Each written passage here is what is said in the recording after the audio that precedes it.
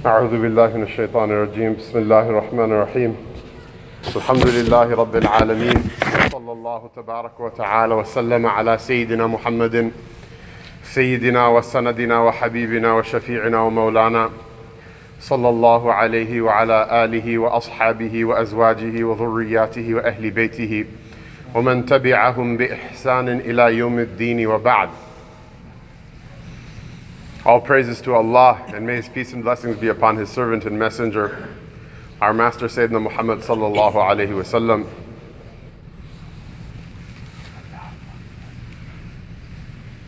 Sayyidina Abdullah bin Abbas radiallahu ta'ala anhuma, it's narrated by Imam Muslim in his Sahih, أن رسول الله صلى الله عليه وسلم كان يعلمهم هذا الدعاء كما يعلمهم السورة من القرآن يقول قولوا اللهم إني أعوذ بك من عذاب جهنم وأعوذ بك من عذاب القبر وأعوذ بك من فتنة المسيح الدجال وأعوذ بك من فتنة المحيا والممات. That Rasulullah sallallahu alayhi wasallam used to teach the companions radiallahu ta'ala anhum the following dua, just like he used to teach them a surah from the Quran. Meaning what? It's not part of the Quran, but it's something very important, the transmission of which is a core part of the deen. Without the transmission of which, some part of the deen is missing. He used to teach them that they should say, they should pray, they should supplicate constantly, "O Allah, I seek refuge in you from the torment of the hellfire, and I seek refuge in you from the torment of the grave, and I seek refuge in you from the torment of the false Messiah, and I seek refuge in you from the torment and the punishment of life and of death." Abdullah bin Abbas radiallahu ta'ala anhu is one of the most prolific hadith narrators from the Rasul sallallahu alayhi wasallam, primarily because of two things. One is because of his eagerness to learn, that he would sit at the doors of the senior companions radiallahu anhum even after the Rasul sallallahu alayhi wasallam passed away, and he would learn from them to the point where his colleagues and his peers would ask him, "What are you doing?" And they themselves realized what he was doing when they witnessed the day when all the elders had passed. So he gathered a great amount of information. The second reason is because he was given a special position by the Messenger of Allah sallallahu alaihi wasallam, and then thereafter by Sayyidina Abu Bakr, Sayyidina Umar radiallahu anhum, beyond his age because of his understanding of things.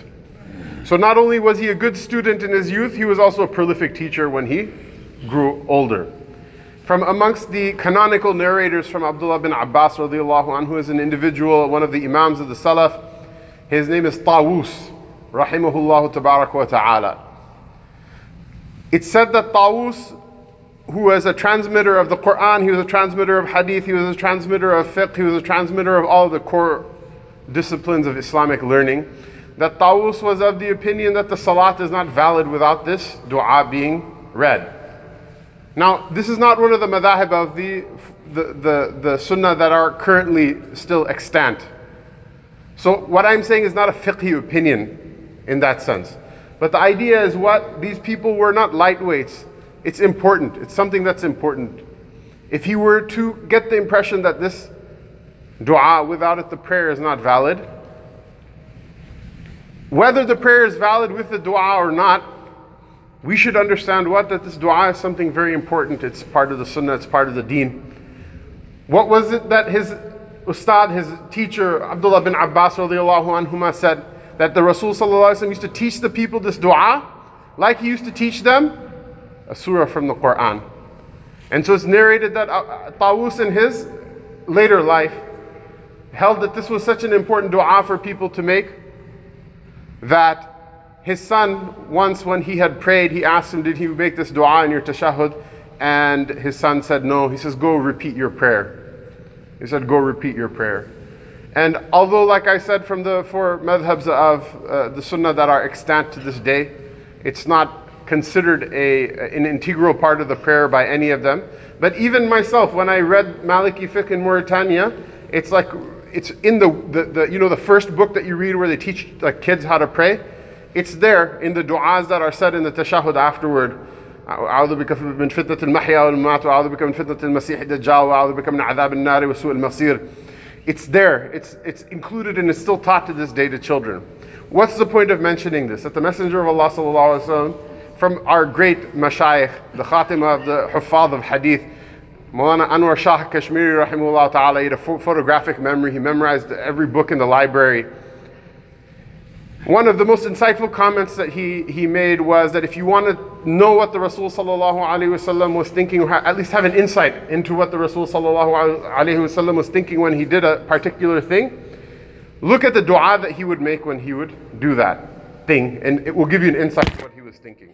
But the duas of the Prophet sallallahu alaihi wasallam, other than being a powerful connection between the slave and the Lord, and a means to obtaining protection, and a means to obtaining enhancement, and a means to obtaining raising of station, and all of these other wonderful things, it's also a means to obtaining knowledge and understanding. That this was something that was really important. The remembering of what the ahwal and what the conditions that this world will end in are very important. The remembering of the events that will lead up to that are very important. They're not just a tale that we tell to scare children or for some sort of entertainment like Muslim Halloween type event. Understanding these things is understanding the very roadmap of how things are going to break apart. Every generation believed and is obliged to believe that this may be it. This may be the last generation. And due to this fact, the Muslims have been extremely good at what? At heading off problems at the past and healing breaks and ruptures where they occur. We know by statistics, everything will fail one day. The fact that it's possible that things can fail means that if you roll the dice, 6 times, you're going to hit 6, at least one of them. That's basic probability. I mean, in real life, it's not necessarily guaranteed, but the point is if you keep rolling the dice, eventually you're going to hit 6. That's just the way that works. However, the knowledge of how these things are going to break apart is of great benefit to us. Why? Because we can know what the path of degeneracy is. Sometimes knowing the path of degeneracy is just as important as knowing the path of righteousness. Why? Because what happens is sometimes you ignore the telltale signs of degeneracy and you're not able to do anything about it until it's too late. When you're on the operating table in the ER and they're cutting your heart open, this is not the time to say, you know what, I'm going to change my diet and do more exercise. Why?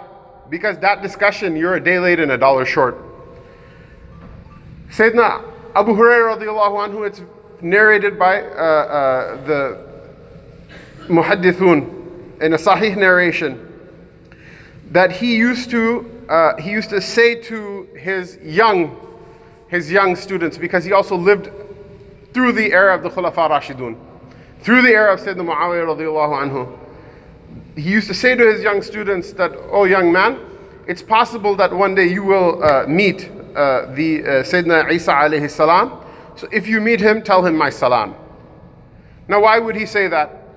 Why would he say that? Why? Because he wanted to send salam to Sayyidina Isa alayhi salam at some point. This is something understandable. All of us would wish to do so if we were able to. But more importantly, what is it? It's basira on his behalf.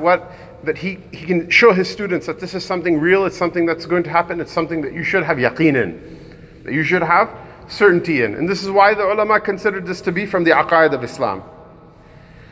So I had a couple of hadith regarding the last day that I wanted to share.